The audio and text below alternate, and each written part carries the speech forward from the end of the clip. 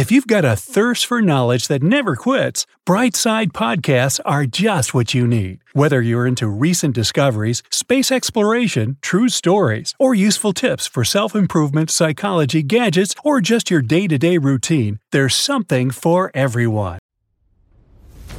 You check under the sofa. Nope. You open the cupboard. Not there. You lie down on the floor and sneak a peek under your bed. Nah, no kitties there, just dust bunnies.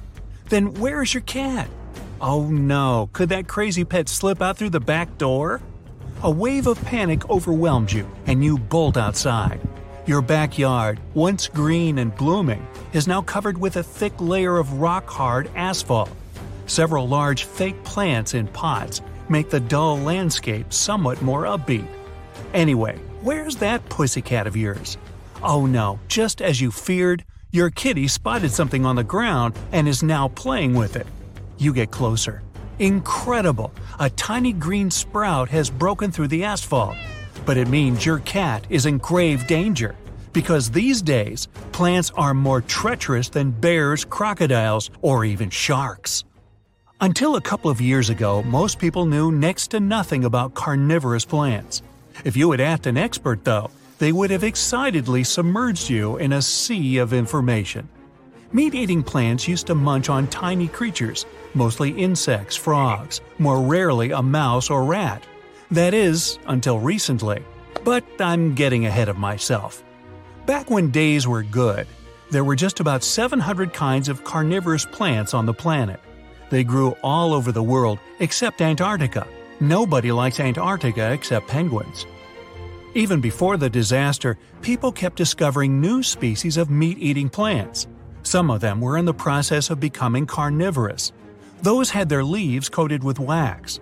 A bug landed on it and slipped right into the plant's water-filled pitcher.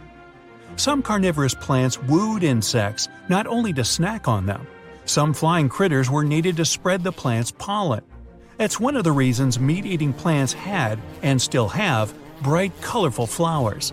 These blooms were high above the treacherous leaves, as far away from the traps as possible. This way, pollinators didn't get eaten before they helped the plant to reproduce. Good old plants got most of their food by basking in the sun. But it wasn't enough. They also needed nutrients, which they slurped up with their roots. But carnivorous plants lived in areas with nutrient-poor soil. That's why they started to catch prey. Such a high-protein diet helped them survive and grow faster. Some meat-eating plants didn't even have special digestive enzymes. They used to partner up with good bacteria. And while those bacteria took care of prey, the plant itself concentrated on making its physical trap stronger. Little did we know at that time that soon life would change beyond recognition, that we would need all the available information about the planet's flora. Because when a scientific experiment went way out of control, all plants on Earth, and I do mean all, became carnivorous. The event even got the name of the Great Carnivorous Disaster. Slowly but surely, grass, trees, and bushes started to transform. Not all of them grew bigger, but some did. Plus, each plant species picked its own way to catch its prey. You cautiously come closer to the spot where your cat keeps playing with an innocent-looking tree sprout. Even though you know the plant is still weak and isn't likely to harm your pet, the sight makes you shudder. You have to figure out which kind of plant it is. Green meat-eaters use a bunch of different methods to catch their prey. Those are pit-shaped and snap traps, sticky goo, fly paper traps, and many others. Still, all of them involve modified leaves. The plant you're currently looking at uses sticky tentacles to get its food. If these tentacles were motionless, sunlight would glint off them, attracting insects. But this plant is a proud owner of moving tentacles. And right now, you watch them wrap around your kitty's tail. You put on a glove you now always keep in your back pocket. Desperate times call for desperate measures. Then you gently and carefully pry the surprisingly strong tentacle open. The plant doesn't seem to be poisonous, but still. You can't but feel relieved it's not a snap trap one. Those take after the iconic meat-eater Venus flytrap. Their leaves are divided in half. On the ends, they have spikes that create a seal. Once an insect, or these days, an animal, makes its way in between the serrated leaves, they snap shut. The whole process takes less than a second. This is the most treacherous kind of carnivorous plants. Snaptrap plants have leaves covered with short, stiff hairs. They're called sensitive or trigger hairs. If something or someone touches them, the trap springs into action. The plant produces digestive juices, similar to those in your stomach. In 5 to 12 days, there's almost nothing left from the prey. The trap reopens, and the scarce remains get washed away by rain. These days, people can't feel safe even underwater. Now, all seaweed, every single blade of grass, can't wait to munch on your finger. Life has dramatically changed in many ways. The construction of new roads and highways that were supposed to go through forests need much more preparation, safety measures, and more advanced tools. On the plus side, the planet has more oxygen than ever before. People have started to adjust their lifestyles to the new reality.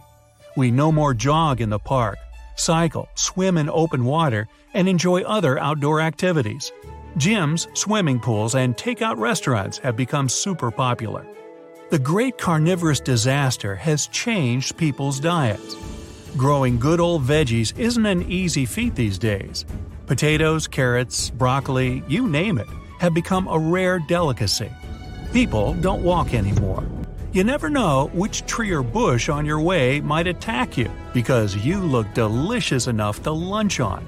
That's why there's an ever-increasing demand for cars. All flower shops have gone out of business. The lovely floral arrangements had a nasty habit of eating the customers. Weddings certainly changed. The simple custom of throwing the bride's bouquet to the bridesmaids changed to imply an attempt on someone's life. Unfortunately, many animals have gone extinct, mostly the slower ones. Those animals that have survived the disaster are either evolving to live alongside carnivorous plants or skedaddling to safer areas. Lots of animals that used to live in the wild are now moving closer to towns and cities.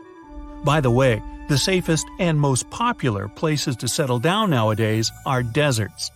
Despite a lack of water in supermarkets, more and more people build houses and relocate there.